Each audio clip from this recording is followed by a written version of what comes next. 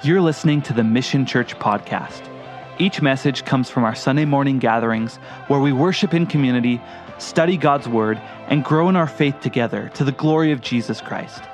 The Mission Church is committed to helping each person belong and believe and to equip them to embrace the call of God upon their life. We pray these messages will build your faith and encourage you today. We're going through the Bible verse by verse, which is the best way to do Sunday church, right? It's actually studying our Bibles. And fascinating story. We're looking at this life of a man named Jacob and how God's powerful hand is upon this man's life. And today, the title of the message is Regeneration in the House of God. Regeneration, what does that word mean, regeneration? Renewed, transformed, born again, new and improved. The Jacob 2.0, whatever you want to call it, right? A new life. And here's what we're going to learn today, that regeneration, having a transformed, blooming, flourishing life happens when you spend time in the house of God. And today that will come through loud and clear. Find your way to Genesis chapter 35, and let me set the stage as we do. We've been looking at this life of a man named Jacob. Jacob, his name means deceiver. It means heel catcher. He's been a swindler from birth. And God has chosen this man to make a covenant with him. And we have been watching this process as God is trying to get this man who is very talented and very stubborn, very strong-willed, a self-willed man. And God is trying to get him to enter into an abiding relationship with his Creator. It is oftentimes the more gifted that we are, that the more stubborn we are, the more strong-willed we are. And you can see it in children from birth, can't you? When a strong-willed child, I see a father here laughing. If you've had one, I've had one. Strong-willed children, right? Well, Jacob was a strong-willed man, headstrong, and his hard head had really made this process of walking with God unnecessarily slow. Unnecessarily arduous and painful. And Jacob's life has been a life just inflicted with a lot of needless pain. His obstinance led him to tremendous battles in his life. It started early with his brother Esau, and he tricked and deceived his brother so many times that his brother Esau wants to kill him. That's not good. That's needless pain. So he goes up to Haran for 20 years and lives with Uncle Laban. And all his tricking and all his scheming and all his deceiving, it ruins his relationship with Laban. And now Laban wants to kill him. And Jacob has to get the heck out of Dodge, and he leaves Haran, and he comes back into the promised land where God had called him to be. And there he's got Laban on one end that wants to kill him, and he's coming back home to Esau on this end that wants to kill him. And he's there at the mountains of Gilead, and Laban comes pursuing him, and Jacob is in trouble. And he calls out to God, God, help me. And God, in his amazing grace, comes down to help Jacob. And how does he help him? In the most unusual way. God comes in the form of a man, and he wrestles Jacob all night long. Why? To show you, to show me, to show all of us strong-willed individuals, this is what, Jacob, you've been doing with me your whole life. This physical wrestling match that you're in with God is a picture of what your whole life has been. And Jacob finally cries out and says, Lord, please bless me. I'm a mess. And God says, Jacob, I will bless you. And he does. But he does it in the most interesting way. He dislocates his hip. On the night when his brother Esau is coming with 400 men to kill him. He dislocates his hip. How is that a blessing? Well, because now Jacob can't run in his own strength anymore. And now Jacob has to depend 100% on who? On God. And God says, I got this for you, Jacob. What does God have to do to get your attention? He had to go to great lengths to get Jacob's attention. And they're hamstringing Jacob, if you will. Jacob now trusts in the true and living God. And God tells Jacob, Jacob, your name will no longer be Jacob, deceiver, heel catcher, trickster. Now your name will be Israel. Israel? Governed by God is what Israel means. Governed by God. You will allow me to lead and guide your life, and you'll have a good life. You'll be fruitful, you'll prosperous. And he has a plan and a covenant that God wants to make with Jacob and all this work that God is doing in Jacob's life. If you'll just trust me, if you'll be governed by God. And so Jacob says, okay, and he's inspired. But then he goes down into the promised land, into where he's supposed to go. And instead of going all the way, he stops at Shechem. And there at Shechem, he's not really where he should be. And bad things start happening. His daughter Dinah, his only daughter, gets raped by one of the men of Shechem. Shechem was a small town. By one of the nobles of Shechem. And this man, after he rapes her, says, oh, I love her. I want to marry her. And he spoke tenderly to her. But they couldn't, he raped her, for crying out loud. And his brothers were outraged. His sons were outraged. So two of Jacob's sons do the most despicable thing you can ever imagine. They come in the name of God. And they say, well, you can marry our sister if you get circumcised and become part of our faith, part of our tribe as we worship God. Circumcision was a picture of cutting off the flesh so that you might live to the glory of God. and it was the sign of the covenant between God and Abraham and Isaac and Jacob, his people, Israel. And they said, if you get circumcised, you can marry our sister. So the men of Shechem say, okay, and they all get circumcised. Shechem, all the men of Shechem, the man who raped Dinah was the leader, and so he has all his people do it. And when the men were really sore after the circumcision, the sons of Jacob go in and murder all the men. Oh my goodness, how wicked. Using God's name in vain. Being a horrible witness of God. Think about it. Your sons are murderers. And Jacob says, we have to get out of here. And they leave Shechem. And this is where we pick up our story today. Jacob is deeply, deeply grieved. Not only has his daughter been raped, but his 11 sons did the most disgraceful thing.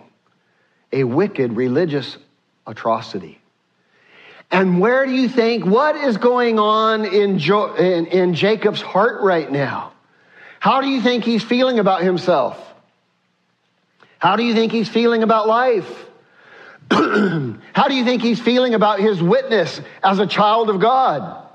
How do you think he's feeling about being Israel instead of Jacob? How do you think? Oh, he's depressed. He's feeling like a failure. And here, deeply grieved, here we see Jacob is confronted with his sinful depravity, the depravity of his family, and the bad fruit in his life. Have you ever been there? Oh my gosh, my kids don't even know God. They don't even know God's heart. Look how they have responded. They took God's name and drug it through the mud. They don't even know God's heart. And I should be so much further along. I've been a bad parent. I haven't discipled my kids properly. What a mess my life is. And everyone knows, I say that I have this relationship with God, and look at my life. It looks like a train wreck, man. This is where we pick up where Jacob's life is. Can you imagine being in this situation? I can. I've been there. And look at where, let's open our Bibles. Genesis 35, are you there? You got your finger on the spot? Give me a big amen if you're there. And speaking of amen, let's bring our hearts before the Lord as we open his word. Jesus, we come before you. We are very, just in a spot where we can relate with Jacob right now. This pain, this anguish that he's feeling. Lord, help us to learn from your word now. How we might move forward when we've messed up so badly. How we might understand your heart, your will for us, Lord. For we're prone to wander. Lord, we feel it. We're prone to leave the God we love. So Lord, please speak to us today. Allow your Spirit to minister to us individually, that we might hear from you. We prayed in Jesus' name. And everyone said? Here, sorry my voice is a little rough today. Jacob in this horrible situation. We're going to start in chapter 35, but I want to back up just a couple verses. Let's go back to verse 30 of chapter 34, just to get the flavor for what Jacob is going through. Then Jacob said to Simeon and Levi, the two boys who murdered all of the people in Shechem, "You have troubled me," that's an understatement, "by making me obnoxious among the inhabitants of the land, among all of Canaan, all the Canaanites and the Perizzites, among everywhere," right? "I'm a bad witness of God. And since I am few in number, all these nations are going to gather together against me and kill me.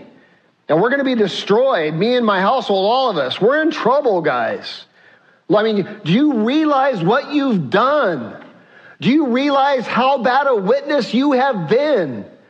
Do you realize how wicked and deplorable in the name of God? You are murderers in the name of God. Do you realize what you've done? Look at verse 31. And they said, "Should he treat our sister like a harlot?" How much repentance do you hear there? None. Which reveals that there's tension between Jacob and his own boys. And there's no repentance where there should be repentance. Which means that his sons don't even know the heart of God, and they don't know how wickedly they've dragged God's name through the mud. And what do you do when this is your life? What do you do when you're supposed to be Israel, governed by God, and here you are, your life is a total pigsty? What do you do? Well, look what God does. Chapter 35. Then God said to Jacob, how amazing, right? God speaks to Jacob? Are you kidding me? In the midst of all this filth, in the midst of all this depravity, in the midst of, put that other slide up for me, this total depravity that's on his life, in the midst of all of this, what does God do? Who comes looking for who? God comes looking for Jacob. And God speaks to Jacob. And take a look, powerful verse. We're going to spend a few moments, well, more than that. We're going to spend a few minutes on verse 1. Take a look at it. God said to Jacob, arise, go up to Bethel and dwell there, and make an altar there to God, who appeared to you when you fled from the face of Esau, your brother. Go where? To Bethel.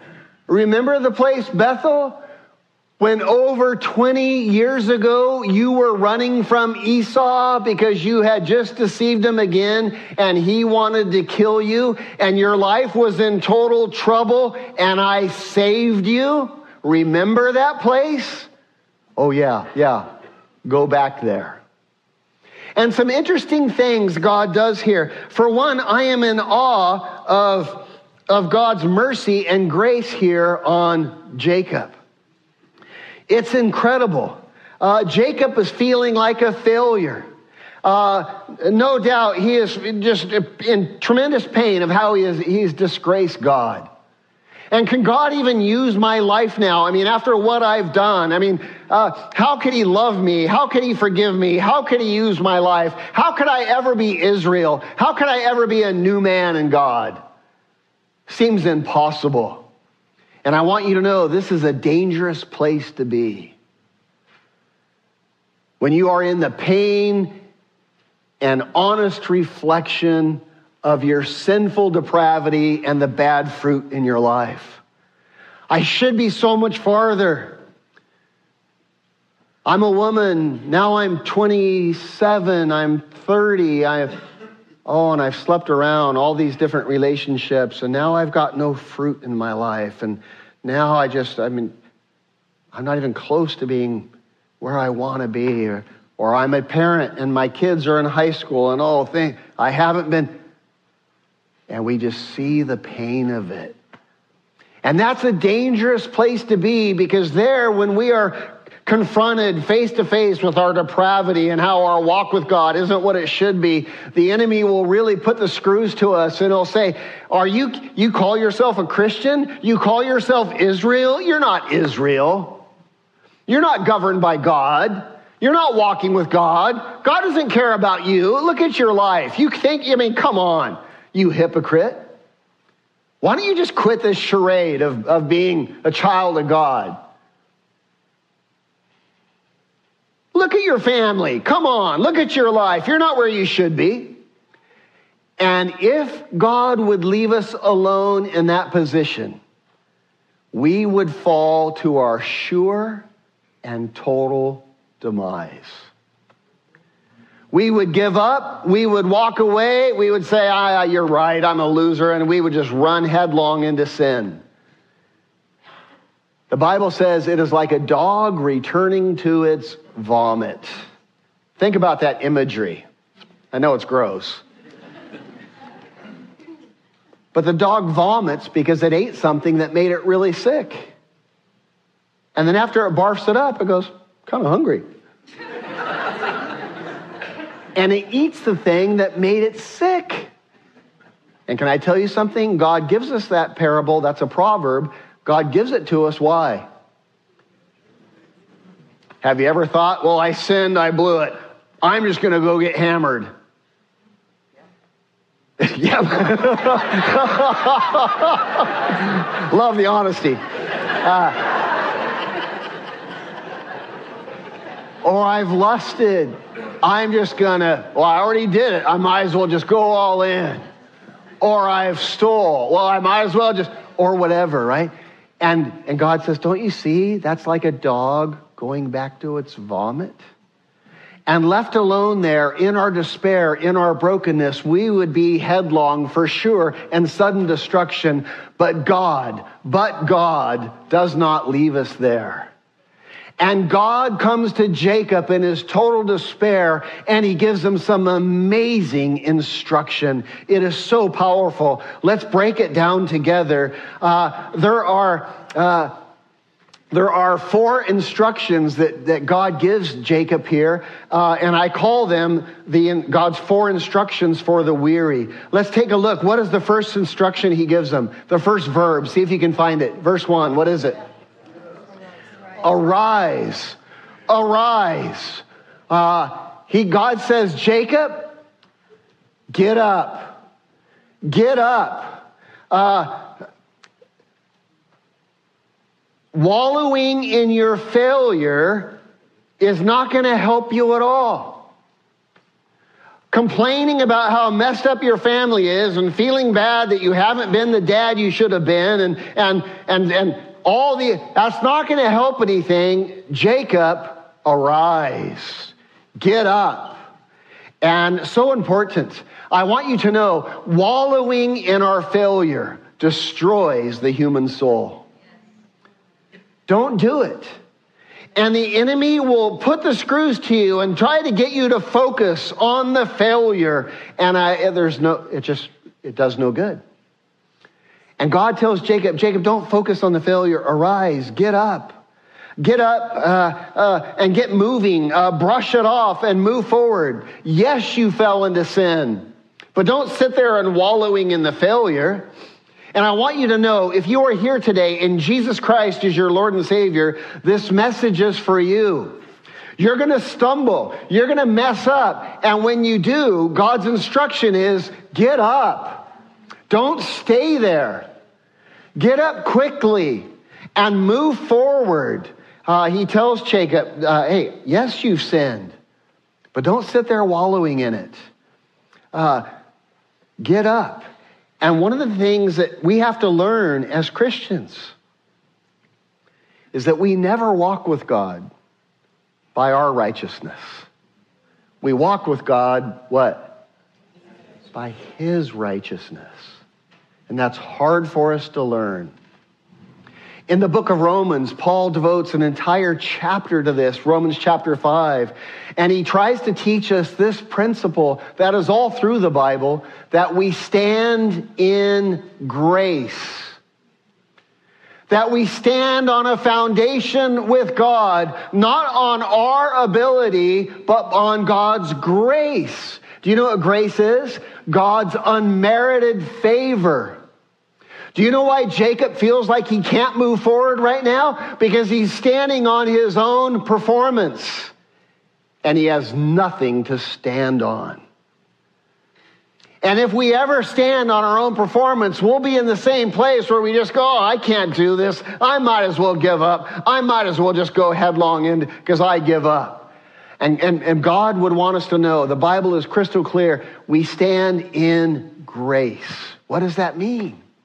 Well, it means that we are justified in Jesus Christ. What does that mean? It means that we are made perfectly righteous. And it has nothing to do with our performance. It has everything to do with Jesus' life. We are brought into Jesus' life. We are given His righteousness as a free gift. And therefore we stand in His grace, His unmerited favor. We're prone to wander. We're prone to sin. We're prone to wallow in our sin and our failures instead of walking in grace. And we all experience this. Maybe you have a problem with greed. And you're just a greedy little piggy, man. And everywhere you go, it's about what I can get. And you've become so tired of it. And you're like, oh my gosh, I did it again. Maybe you're a big ego. And everywhere you go, it's your ego enters the room before you do. 30 feet before you walk in, your ego's already there. And you've just become painfully aware of how ugly that is one more time. Maybe you're a spender, you're a materialist, and you just materialistic, and you get your Visa bill and you go, oh, what have I done? Maybe you're a lust monster and you just one more time have lusted again, and you feel the guilt and the weight and the thought life that goes along with it. And you're going, oh man, I want to be Israel, but I'm such a Jacob. I want to be governed by God, but I'm such a swindler, man. Maybe you're a gambler. And one more time, you said you wouldn't do it, but there you went. And you can't believe you failed again. And you feel like you're never going to make it. And you're looking at your failures and you're beating yourself up. And I want you to know, God would say to you, get up. Get up. Arise. Don't stay there. A second instruction he gives us is what? Go where? Go to Bethel. Do you know what Bethel means? Beth means house in Hebrew. El means God. It's two Hebrew words put together. Go to Bethel, the house of God. Get up from your sin and go to the house of God. Why? Why? I mean, wait, let me clean myself up first. No, it doesn't work that way. Go messy, because you'll always be messy. Get up and go to the house of God. Why would I go to the house of God? Can I tell you why? Listen to me. Let me have your full, undivided attention. We go to the house of God because that's where God's word flows freely. That's where God's word is taught. That's where God's truths are proclaimed. That's where God's promises are revealed. And that is where the light shines in the darkness, where our vision is restored. You say, what do you mean? Well, here's what I mean. The world tells us a very different story when we fail, when we mess up, when we fall into that sin one more time. You know what the world tells us? Nothing wrong with that. That's the way you're made. You were what? You knew that. You were born this way. Don't even try to resist sin. You were born this way. Give up and give into it. And it is in the house of the Lord that we hear a different message. Do not give up and give in to your sin. And yes, you were born sinful, but that is not my path for you. I want you to ponder this. The word sin, what a word. What does it mean, sin? Well, its original origins, the etymology of the word, is missing the mark. Missing the mark, what does that mean? Sin is missing the mark. It's an archery term. Imagine you're shooting for a bullseye. Your name's Israel. You're shooting for a bullseye. And you just missed the target completely. As a matter of fact, the bullseye's over here, and somehow the arrow went that way. Missing the mark, what does that really mean? What is the mark? Let me ask you, what is the mark? Let me hear from you. What is the mark? God's righteousness. What else did I hear? God's ways, perfection. If we say the mark is perfection, and it is, but if we say the mark is perfection, it gets so far out of reach that it's not even possible. I want you to know that's not, for the application, that's really not what we're talking about. Missing the mark. What does it mean? Well, let me summarize it in this. Your life was meant to know God. You were created by God, and you were created for God. God loves you. And he wants you to walk with him and to know his ways, and he wants your life to glorify him. Everything that God makes was made to glorify him in its perfect state. So we see the sunrise in the morning, and what do? Oh man, God, you're glorious. Look at the radiant beams breaking through the darkness into the dawn. Lord, you're amazing. Or you see the mountains capped with snow, and what do you say? Oh, the glory of God. Or you see a hawk soaring in the thermals effortlessly in total graceful glory. You go, God, you're amazing. Or you see a baby come out of the womb, and it's got eyelashes and eyebrows and fingernails that are this big, and you just go, God, you're glorious. Or you look up into the Milky Way galaxy at night, and you see all the stars, and you just fathom, and you go, God, you're glorious. Can I tell you something? Your life is meant to do the same thing. God made you to be something of substance, something significant, something impactful, something that would reveal God's glory. And to do that, all you have to do is walk in God's ways, and he will bring it to pass. I was at the car dealership this week, and I was standing at the parts counter buying a part for my truck. And I had waited a long time for the guy behind the counter to help me, and he's finally helping me. And as he's helping me, he's looking up part numbers and all this stuff. It's taking some time. And I hear this woman behind me, and I hear a little child behind me. Mommy, can we go? Can we go now, please? And I hear this woman, and she says, oh, look at this. Here's the coffee machine. You want to help me do a coffee? That looks like fun. And I hear this little boy's attitude change from, oh, okay, and go from complaining to like, oh, that looks fun. And she comes and I hear this, again, I haven't seen her yet. I'm just looking at the parts counter. And she says, okay, well, where do you think we should start? He says, I want to push this button. She says, well, what if you push that button, where's the coffee going to go? So where should we start? And he goes, oh, with the cup. And she goes, good job. You are so smart. And so he grabs the cup, and she says, well, where should we put the cup? And I haven't seen anything yet. I'm all just hearing this behind me, right? Where should we put the cup? And right here, Mommy, how did you? You're so smart.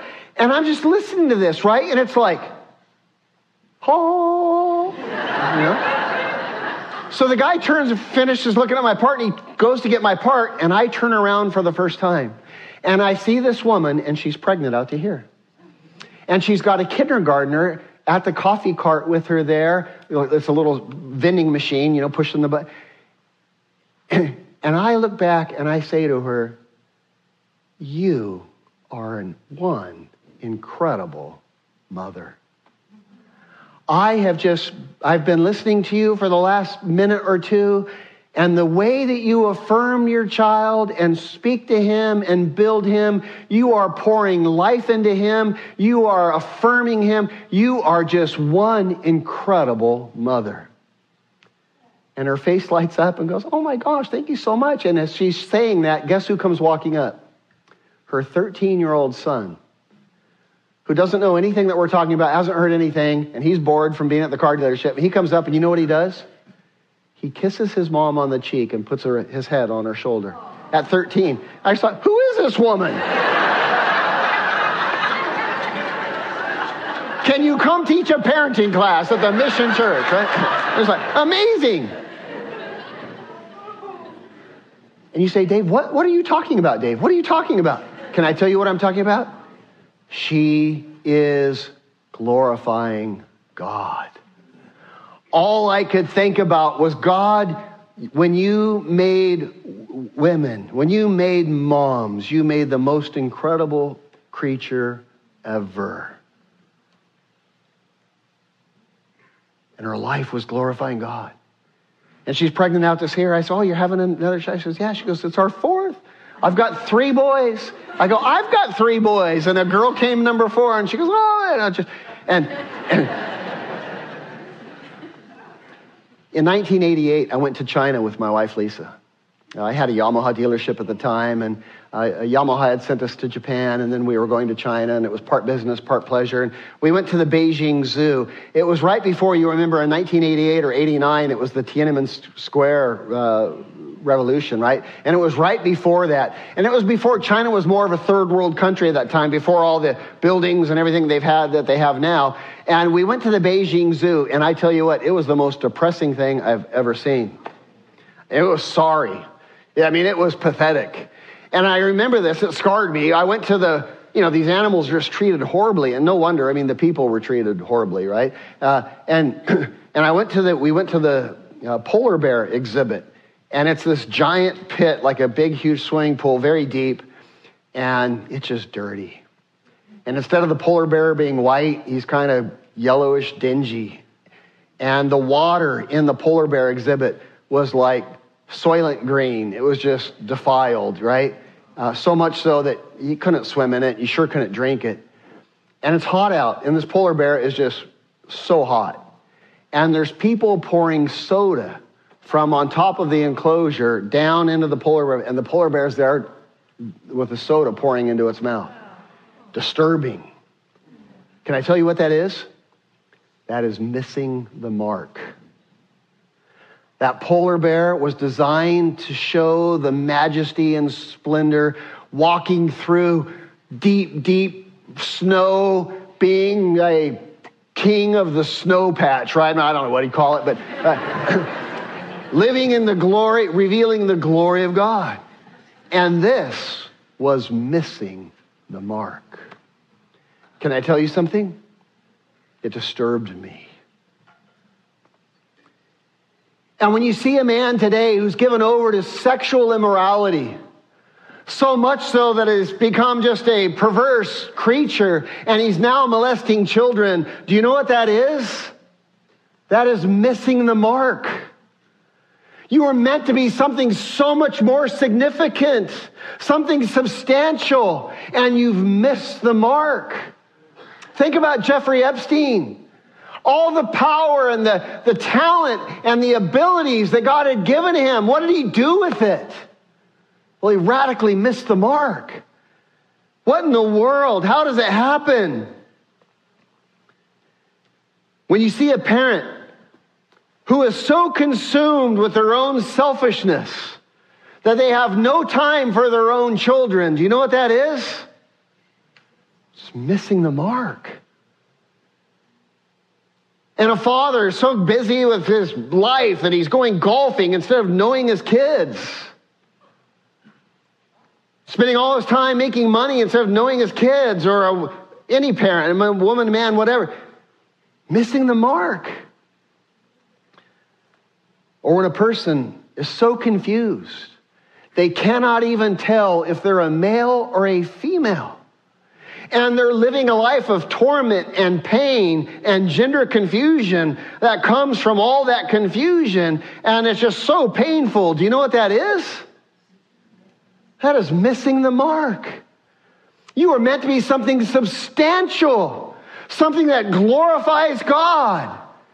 And you're radically missing the mark. When a person has such a victim mentality that they can't even take responsibility for their own actions, and they expect someone else to take care of them, and instead of feeding others, they want someone to feed them their whole life. Do you know what that is? It's missing the mark. And God's heart is broken. I didn't create you for this. I created you for greatness. You're meant to walk with me, to know me, and to be something substantial, that you would be a builder of men, a builder of women, a builder of lives, that your life would just reflect the glory of God because you know me. And the world will tell you this is normal. Don't fight it. You were born this way.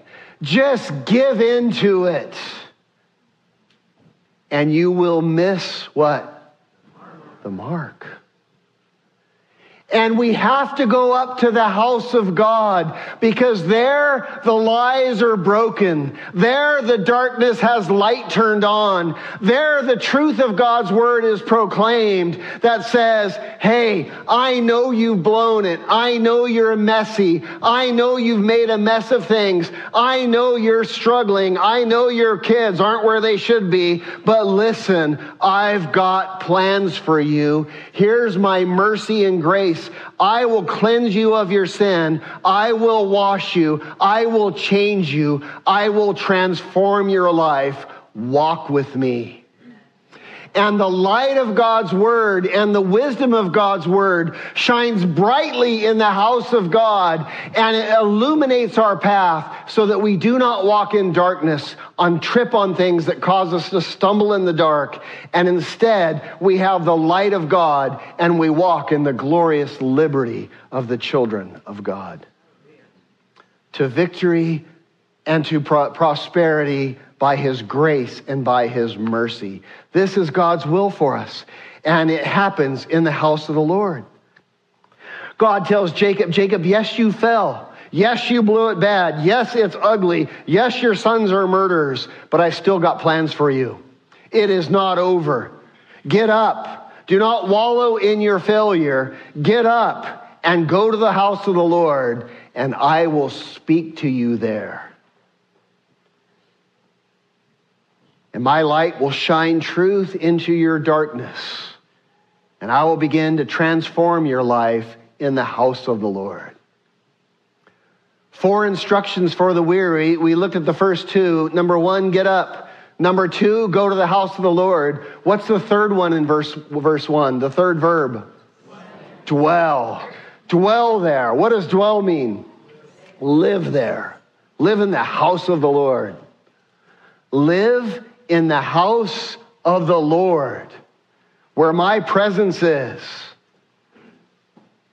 What is he saying? Jacob, I want you to live in my presence. Make knowing me the center of your life. Jesus taught the exact same thing. John chapter 15, verse 3, it says, Jesus speaking, now you are clean by the word which I have spoken unto you. What's that? Yes, you're saved. You've been taken from the depths of sin, and you're now my kids. Now you're clean through the words which I've spoken unto you. Now abide in me. As the branch cannot bear fruit unless it abides in the vine. You take a branch off the tree, I don't care how many avocados are on that branch, what are they? Dead. They're dead. And nothing can happen unless that branch is abiding in the tree. Now you are clean through the word which I have spoken unto you. Abide in me, and I in you, as the branch cannot bear fruit unless it abides in the vine, and neither can you unless you abide in me. And God is telling Jacob, Jacob, get up, go to the house of the Lord, and dwell in my presence. Make it a part of your everyday life. Feeding regularly on God's word, bathing daily in God's grace, and looking deeply into God's love for you, because it will transform your life. Do you know, as we walk with God, we find that we have to stand in his grace over and over and over again. Do you know why? Because we fall over and over and over again. And we will always stand in grace, in his righteousness. And as I mentioned earlier, the Bible goes through great lengths to teach us this, because we want to stand on our own performance. But when we stand in God's grace, we realize the depth of God's love for us. And the Bible tells us that we're not to frustrate God's grace. Paul actually told that to Timothy. He said, I do not frustrate the grace of God. What does that mean? I do not frustrate the grace of God. Interesting phrase. I do not frustrate the grace of God? What does that mean? Well, it means that we allow it to flow freely into our life. Let me illustrate for you. Let's say that I do something stupid, sinful, against my wife.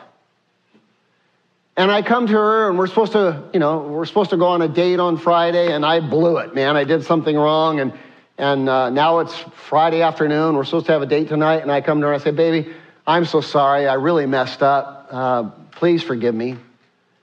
And she says, Dave, no big deal. You mess up all the time. Hey, I appreciate it. Thank you for the apology. No big deal. And I say, oh, no. I got to do better. We can't go out tonight. Wait till I do better. And she says, Dave, it's okay. I've forgiven you. Let's just go out tonight. Let's have a good time. No. I'm not going to go out with you tonight. I can't take your forgiveness. I got to wait till I do better. What am I doing? I'm frustrating her grace, right? I'm frustrating her grace. And God says, Paul would say, do not frustrate the grace of God. Listen, it's forgiven. I want to go out to dinner with you tonight. I want to have a good time. I want to be close with you. Do not frustrate the grace of God. Get into the house of the Lord. There you will hear my incredible love for you. There you will hear my plans for you. There you will hear, no, this isn't normal. You're not born this way. I've got a plan for you. I have amazing things I want to do in your life. And when you hear that, you know what you'll do? What's the fourth instruction he tells Jacob to do here? Verse 1. What's the fourth one? What's he say? Make an altar. Make an altar to God. Build an altar there to worship God. Do you know what an altar is? An altar is a place where we just pour our heart out to God in worship and appreciation. Where we just say, God, you're amazing. Thank you. Your grace is unbelievable. I'm the happiest guy in the world because I deserve punishment and I get blessing. I deserve to be given up on, and instead you invest in me and invest in me and invest in me. Your mercies are new every morning. God's grace, his unmerited favor pouring into my life. Lord, you're amazing. And the altar is the place where we worship God. Do you want to know something incredibly strange? Jacob has been a follower of God for a lot of years. He has never built one altar to God. Crazy. All these years, Jacob has been a believer in God, but he's never been a worshiper of God. Big difference. Jacob never made an altar to God until after he wrestled with God and he came to Shechem. He made his first altar after all that time. And God tells him here, well, think about it. 20 years prior, Jacob had been to Bethel. His brother Esau wanted to kill him 20 years prior. And he had been to Bethel. And God spoke to him there and made the Abrahamic covenant, reaffirmed that Abrahamic covenant with him, and showed him this vision of, hey, I'm going to bring you up into heaven. You're going to be in a relationship with me. And he has the vision of Jacob's ladder, right? I mean, pretty significant. And Jacob finishes that and goes, wow, this was amazing. And you know what he builds? A monument, a pillar, not an altar. Abraham built altars everywhere he went. The first thing Abraham would do when he went to a new land, built an altar, established a place of worship. Why? Because his heart was full with God. Isaac, everywhere he went, he'd build an altar. Not Jacob. Jacob hasn't built an altar. And God says, Jacob, go build an altar. And Jacob will, because he realizes what a failure he's been. And what does he experience? God's grace and mercy and abundant blessing, and saying, Jacob, I still got a plan for you. And Jacob's heart is now moved, and God says, now go worship me, go make an altar. The altar is the place we come and we bring our hearts before God, and we just say, God, you're amazing. The altar is the place where we come to God in prayer and we say, Lord, please forgive me. I want to follow you, but I messed up again. The altar is the place where we come to God and we say, God, our nation is a mess and we can't fix it. We need you. And if we really believe this, we will come to the altar and pray and say, God, help. The altar is the place where we sing songs of praise because we cannot believe God is so incredibly merciful and gracious to us. The altar is the place where we bring God our very best offerings just out of gratitude for all that he's done for us. Lord, I give back to you out of the hyperabundance of what you've given to me. Lord, I want to put you first in my life. I want to put you first in my finances. Lord, I come and I worship you. The altar is a place of worship. And this is God's instruction to the weary. May we pay attention because all of us will stumble and fall like Jacob did. And here's God's instruction when you're weary. Get up. Do not wallow in your sin. Go up to the house of God. There you will hear. There you will remember my promises, my truth, my light will shine in the darkness. It will let you know that you are meant for more than lusting. You are meant for more than buying a new house. You are meant for more than being an ego head. You are meant to glorify me, and you'll hear my promises, and you'll hear my truth, and you'll hear my love for you. And then dwell there, abide in me, and learn my ways, and learn how to walk in this path. And then build your altar there where you will worship me out of the abundance and overflow out of your heart. This is God's instruction to the weary, and it is wise and profound. And here God restored Jacob's vision, restores weary Jacob, and Jacob goes to Bethel, and he does these things. Look at verse 2. Look how profound it is. Look what happens. Jacob said, you thought we were never getting to verse 2, didn't you?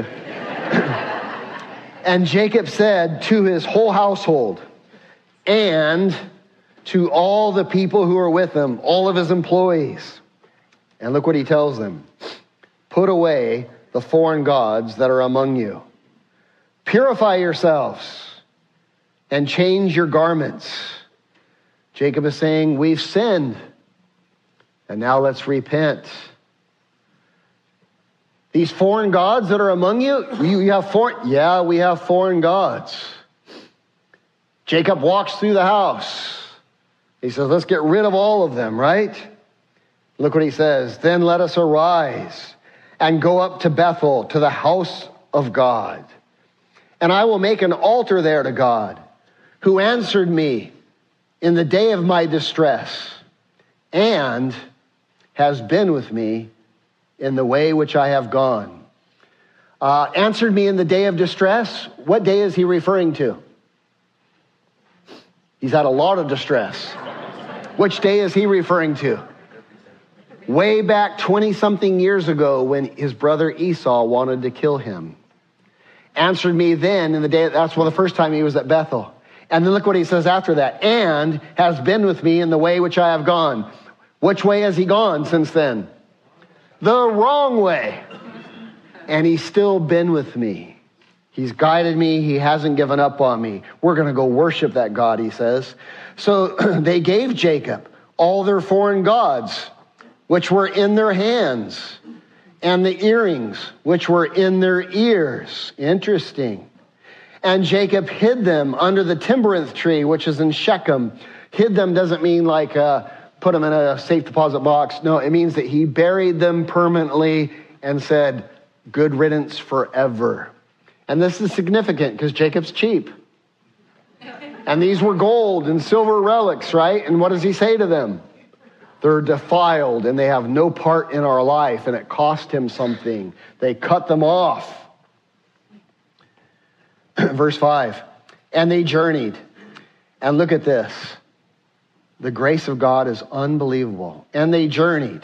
They've just murdered towns, right? They're despised. And they journeyed, and the terror of God was upon the cities that were all around them. And they did not pursue the sons of Jacob, or they did not attack Jacob and his tribes. Amazing. Do you know what that is? What is that? Divine protection. Why? Because Jacob deserves it? No, because God has plans for Jacob. And this is what it means to have unmerited favor. And this is God's promise to all who belong to him. This unmerited favor on our lives. I experience it all the time. And so do you, if you're walking in his ways. If you make Jesus your Lord. This is what he promised to them. Here's a verse that shows us. Exodus 23 shows what it looks like. Let me hear you read this, a good thundering unified voice. I will send my fear before you.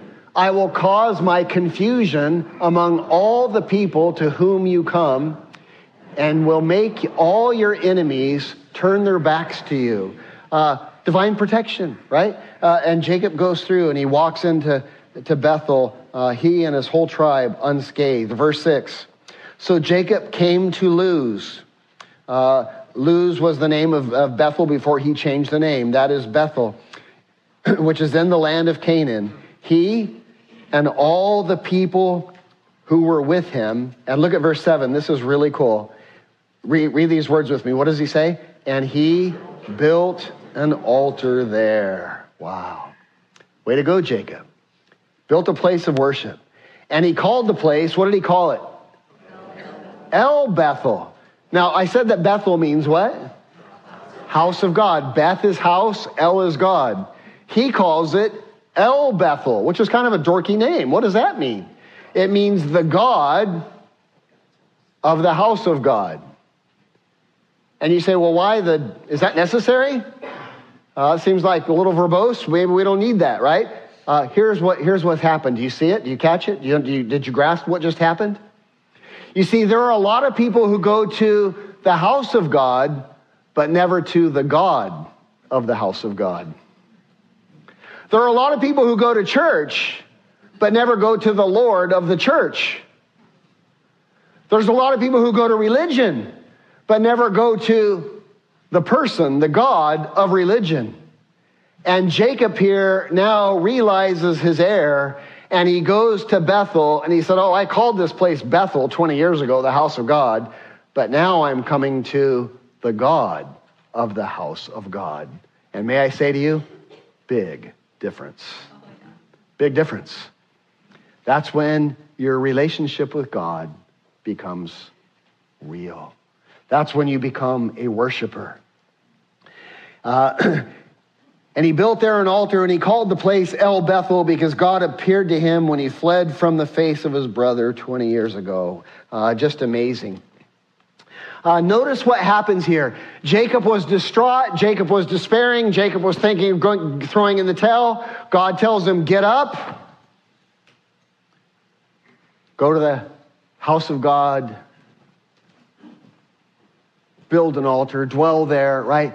And now what happens? Look at who Jacob is. He's regenerated by God in the house of God. And Jacob becomes a spiritual leader in his family. Did you see it? Jacob sanctifies his family to God.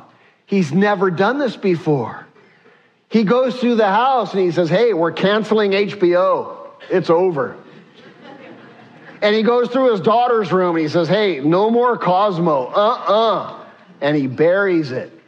And he puts internet filters on the computers. And he goes through all the drawers and he goes, this ain't going to be in my house. No more vape pens, man. No more vape pens. And he goes through and he buries all that stuff and he tells his family, hey, we are wholehearted worshipers of God now. Sanctify yourself.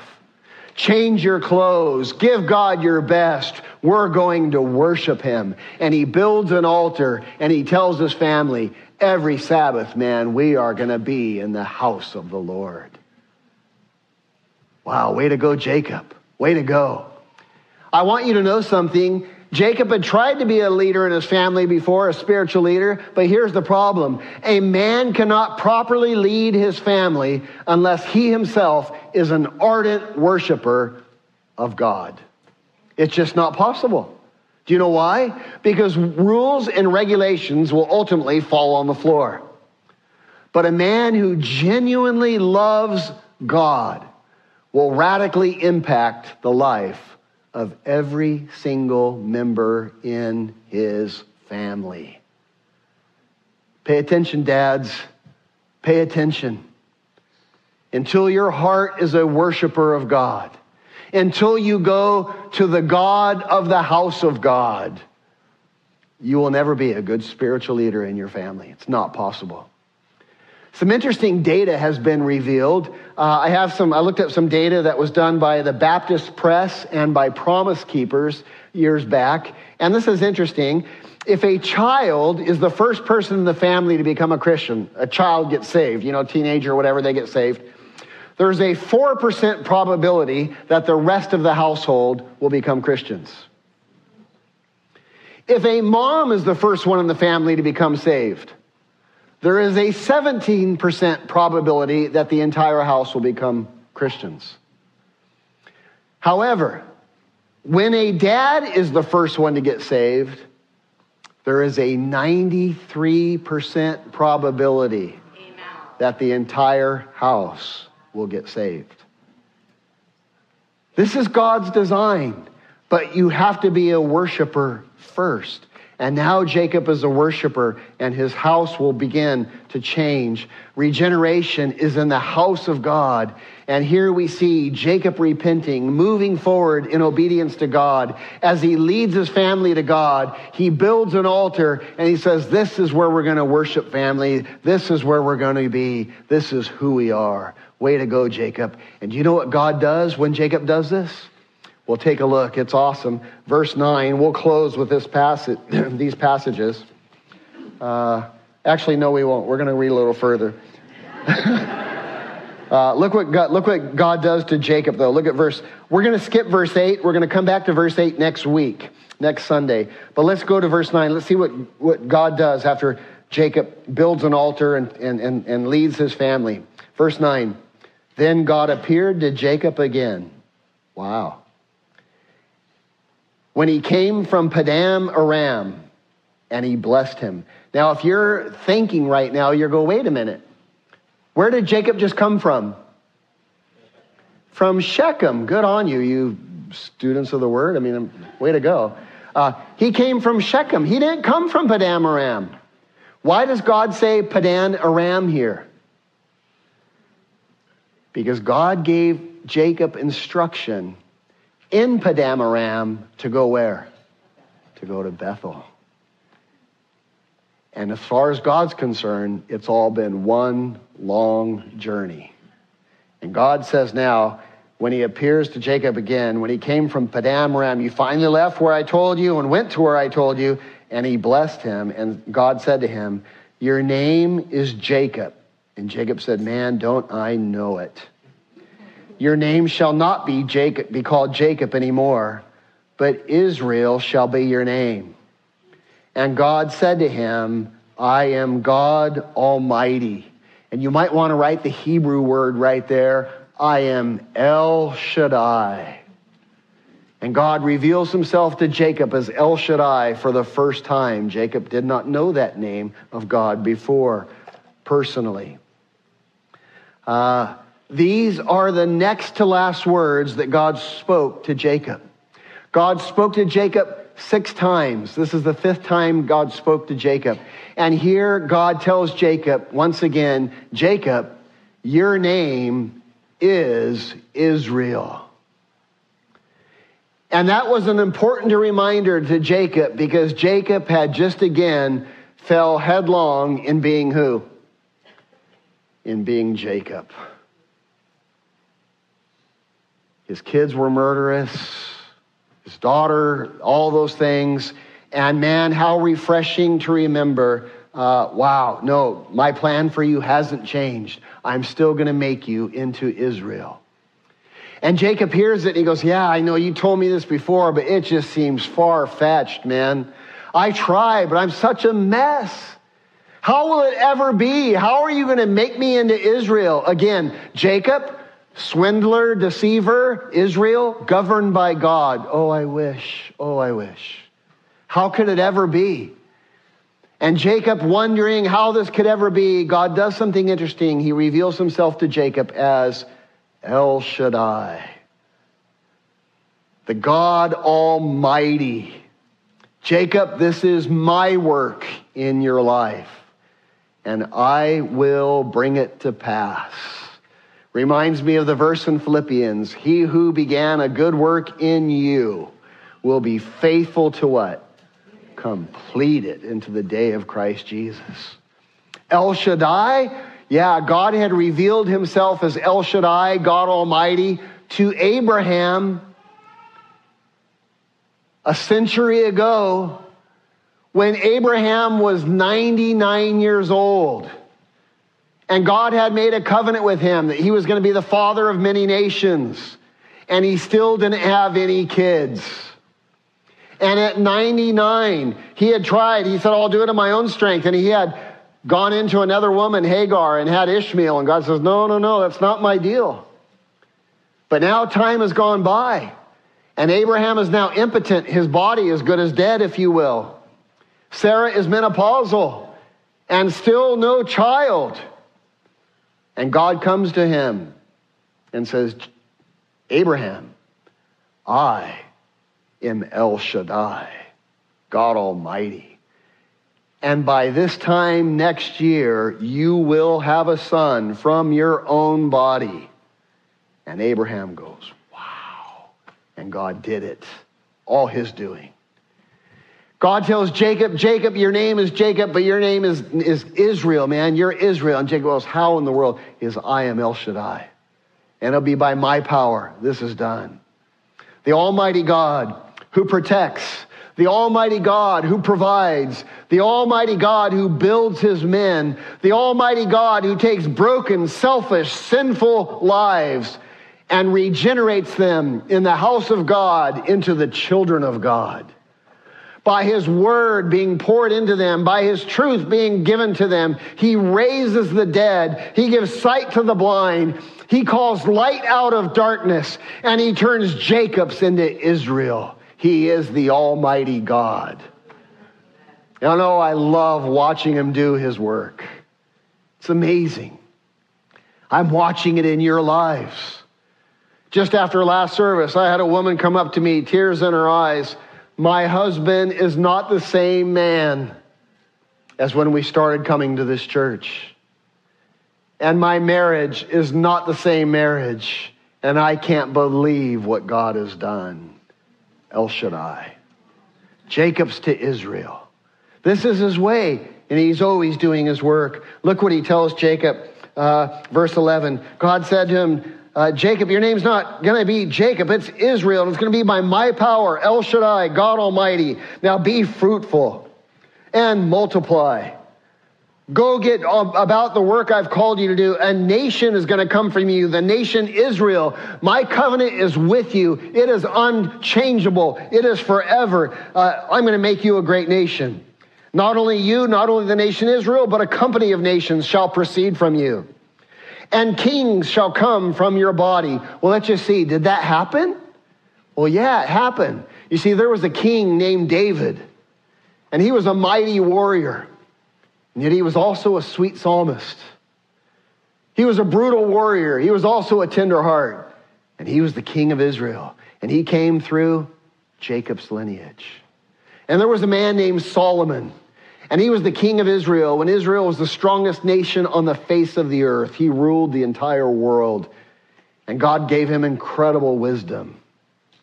And there was a man named Asa, and he brought reform into Israel. And there was a man named Jehoshaphat, and there was a king named Hezekiah. There was a king named Uzziah. There was a king named Jesus.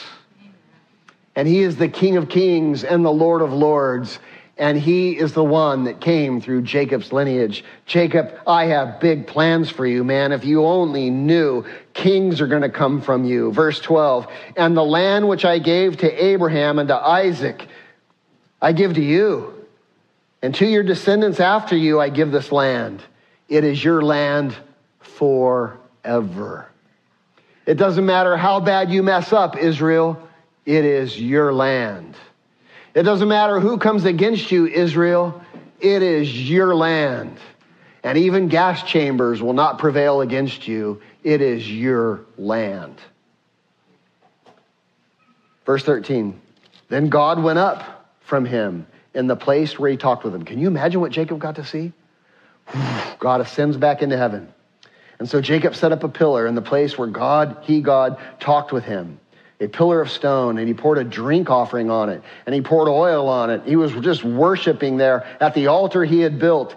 And he said, Lord, just his heart being poured out. A drink offering, by the way, first mentioned in the Bible, long before Levitical law. And here Jacob is a worshiper, right? Verse 15, and Jacob called the name of the place where God spoke to him, Bethel.